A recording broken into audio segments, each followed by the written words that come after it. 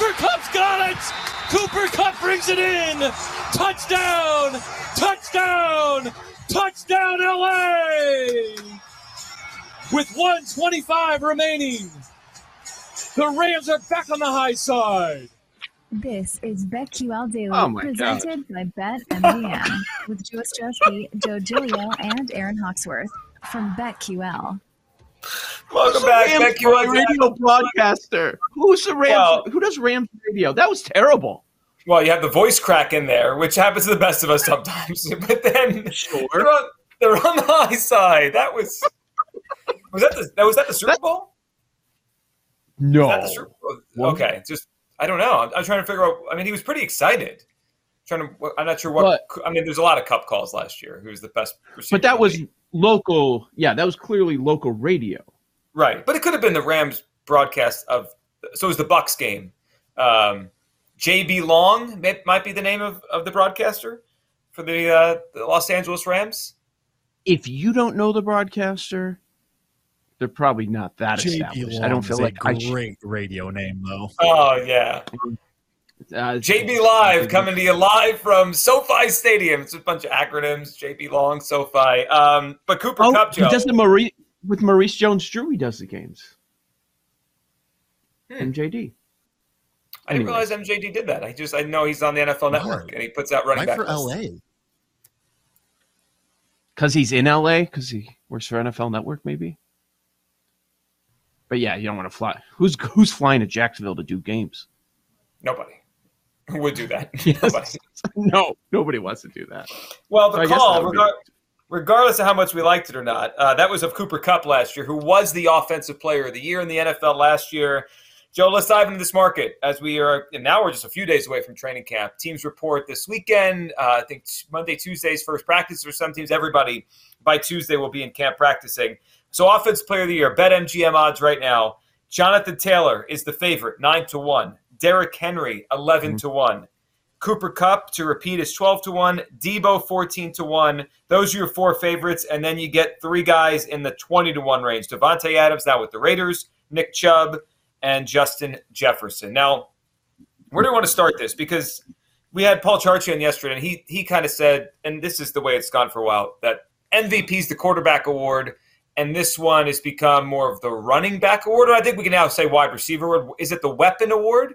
The quarterback gets the MVP, and then this goes to a non-quarterback? That's probably how this goes. I'm glad you started there because I think that's where you have to begin before you start throwing names against the wall and guys that could have big seasons where they're getting the Offensive Player of the Year. Where are we with this award? And based on the last 3 years, now it's a small sample size of 3 years, are we at a point where we can say the Offensive Player of the Year is not a quarterback? Because we had a stretch of 9 years from 2010 to 2018.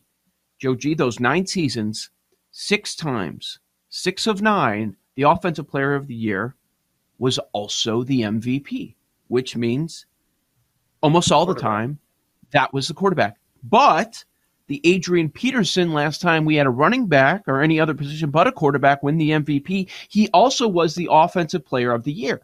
So we had that stretch of nearly a decade where the majority of the time was the Offensive Player of the Year goes to either the quarterback that is just so outstanding, they get both awards, MVP and Offensive Player of the Year, or they just give it to the second best quarterback. But over the last 3 years, Cooper Kupp, Derrick Henry, Michael Thomas, they've been non-quarterbacks. So are we at a point where we can say, every year's different. It could go back one time, and maybe that's an outlier. But are we at a point where we just look at skill positions, non-quarterbacks? Because the last 3 years, they have not won.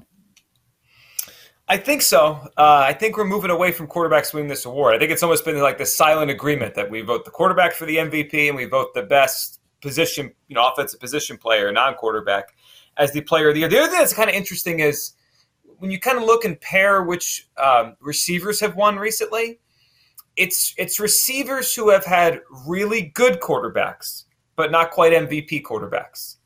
Can we find that combination here? I think we can. So last year, Matthew Stafford, really, really good, right? I think we could now say he's certainly top 10 quarterback. I'd probably put him like 6 or 7. He's really good. Won the Super Bowl, and he won the Super Bowl last year. But he wasn't an MVP candidate for real last year. I mean, not maybe for like 3 weeks we threw his name in there, but he really wasn't. And the same thing happened with Michael Thomas. That was old Drew Brees. He wasn't really an MVP candidate compared to like Mahomes and those guys. So would that be the Justin Jefferson comp? I know we had fun yesterday with the Kirk Cousins, but Kirk Cousins is not near the top of MVP discussion. Kirk Cousins will put up numbers, but the credit will go to Justin Jefferson. He will get, if he has 2,000 yards, I think it's more likely Jefferson wins the Offensive Player of the Year than Cousins wins the MVP. He'll get the credit, like, wow, he had 2,000 yards. So Charch strongly believed that this award will go to running backs. This is where you need to look. Reasonable minds can disagree. I strongly disagree with that.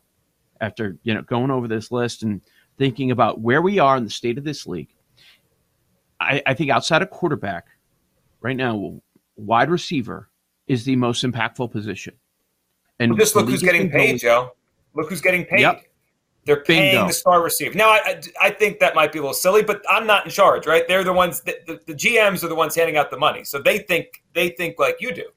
It's the most impactful. And for a long, look at Jamar Chase. Now he's stealing the award from quarterbacks, the offensive rookie of the year last year. And it used to be that you didn't have to have a great receiver to make a Super Bowl run. I don't think that's the case anymore. Look at what's been happening in recent years. That goes to how impactful they are. I'm looking at wide receivers, and that's a good correlation you came up with lining them up with quality quarterbacks. So would that also suggest at this point, because it's such a question mark, would you eliminate Deebo Samuel, a guy that is a different kind of weapon, but is also used in the run game? What about Deebo at 16-1? I have a couple long shots that I do like at receiver, but with given your point and the questions about Trey Lance, wondering what you thought about Deebo. I feel better about Deebo if he didn't say he doesn't want to do that role anymore. Remember how upset he seemed to be, and it was part of the contract discussions? Like, if Deebo Samuel is the player he was the last 8 weeks of the season, I think I'd bet him to win the award. He was the most impactful offensive skill player the last half of the season. But I'm not sure if they're going to use him that way anymore. Plus, I wonder if he will benefit or not from Trey Lance. Trey Lance may have more talent, but Jimmy Garoppolo gets the ball to him on time. They have a rapport. That might take a while with Trey Lance. So I'm not going to take Deebo Samuel. Of the guys near the top, I like Justin Jefferson the best. It feels like he's about to have the next step year. And he's already putting up crazy numbers. I mean, last year he had 108 catches for 1,616 yards. He led the NFL in yards per touch across the league last year. He was targeted, Joe, 167 times. If that stays the same, he has a great year. What if he gets targeted more? Could we be talking about getting 200 targets? I don't think it's crazy. They play 17 games. If they're going to a little over 10 per game, that would get you near 200. So I think he's got a good number at 20-1. As you talked about the top of the board, I started thinking about repeats. When's the last time we've seen a repeat of this award? Have we? I just jotted down the last 15 years. I did not see one repeat. Marshall Faulk. Okay. 3 straight years. Wow. 99-01 Marshall Faulk. And that was one of the greatest offenses we've ever seen. A story that goes down in history. Marshall Faulk. And it's only happened one other time besides Marshall Faulk, and that was a 3-peat by Earl Campbell in the 70s. Wow. Completely different game. I think we can eliminate Kupp. Yeah, even though if you ask me who the best receiver is, I say it's Cooper Kupp. But probably, I think the Allen Robinson thing. Allen Robinson is a good player. I mean, he'll take some catches away from Cooper Kupp, I would think, over the course of the year. Good call. All right. I'll get to my favorite plays in a minute. Couple others that I wanted to throw out there that I was thinking, not sure about it. Can Jamar Chase go Offensive Rookie of the Year, Offensive Player of the Year in back-to-back seasons? He's that good. 30-1. I like the number. I don't know if it's going to happen, but I like that number. Yeah, And don't you just trust this quarterback to have a great season and get him the ball, put it on time, accurate? Those two are going to make – I don't know if we've had a – when was the last time we had a young quarterback-receiver combo, maybe Peyton and Marvin Harrison, that you just knew were going to just be good for a long time? They're going to be great. Yeah. I like that one. That's a good one.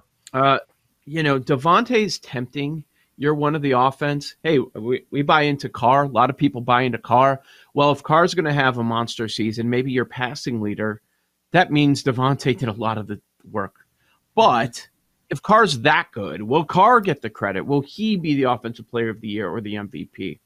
So at 20-1, he could pop and have a great season in a division that's probably going to have a lot of shootouts, but I'm not tempted. Here's the two that I really like. And both of these have numbers of 75-1. 75-1. Stephon Diggs and CeeDee Lamb are each 75-1. Great offenses, excellent quarterbacks, Josh Allen and Dak. To your point, clearly the number one target on the offenses. Passing offenses, neither team runs the ball that much. Cowboys run it more than they should, but at the end of the day, I mean, how many times you look up like, oh yeah, Dak threw for over 400 yards. Happens all the time. Mm-hmm.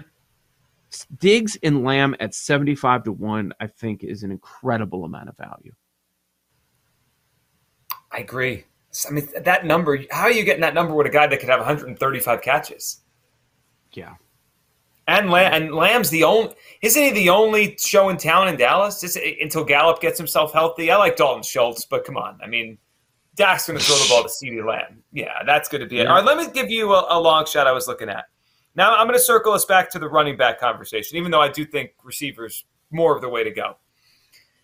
You know who I like a lot? I thought last year he came on the second half of the season when they gave him the ball. Javonte Williams, the running back for the Broncos, is 50-1. So okay. Everyone keeps bringing up Nathaniel Hackett, right? What he did with Aaron Rodgers, right? The LaFleur Hackett thing with Aaron Rodgers. I look at Aaron Jones. Javonte Williams, I think, could have an Aaron Jones explosion in that offense. So if you go look at the Packers offense, when the offense they're giving to Russell Wilson now, 2020, they got there in Green Bay. Do you know how many touchdowns Aaron Jones had that year? It was the MVP year for Rodgers 2 years ago. Or his first year with Matt LaFleur in that offense that Hackett's bringing to the Broncos. Aaron Jones had 19 touchdowns that season. He had 16 rushing. He had 3 receiving. Last year, Javonte Williams did not get going at the start of the season. He was kind of the backup. He had 7 touchdowns, and he had 43 catches. He had 43 receptions with Drew Lock and Teddy Bridgewater. Russell Wilson can get him 65 catches as a running back. Plus, he's going to run for 1,000 yards. I think he's interesting. 50-1. If I had to go with a running back, I'd rather go with a long shot than just take Jonathan Taylor at 9-1. Yeah, like I'm with you there. And because of those numbers, like the usual suspects that people are going to bring up, like Dalvin Cook, Jonathan Taylor, maybe still Derrick Henry, probably not, is the injury risk. And that's the other reason that it's how many offenses now are driven by the running back? Not a ton. And if you are, that means there's a much higher risk for injury. So it's tough to get through that 17-game schedule.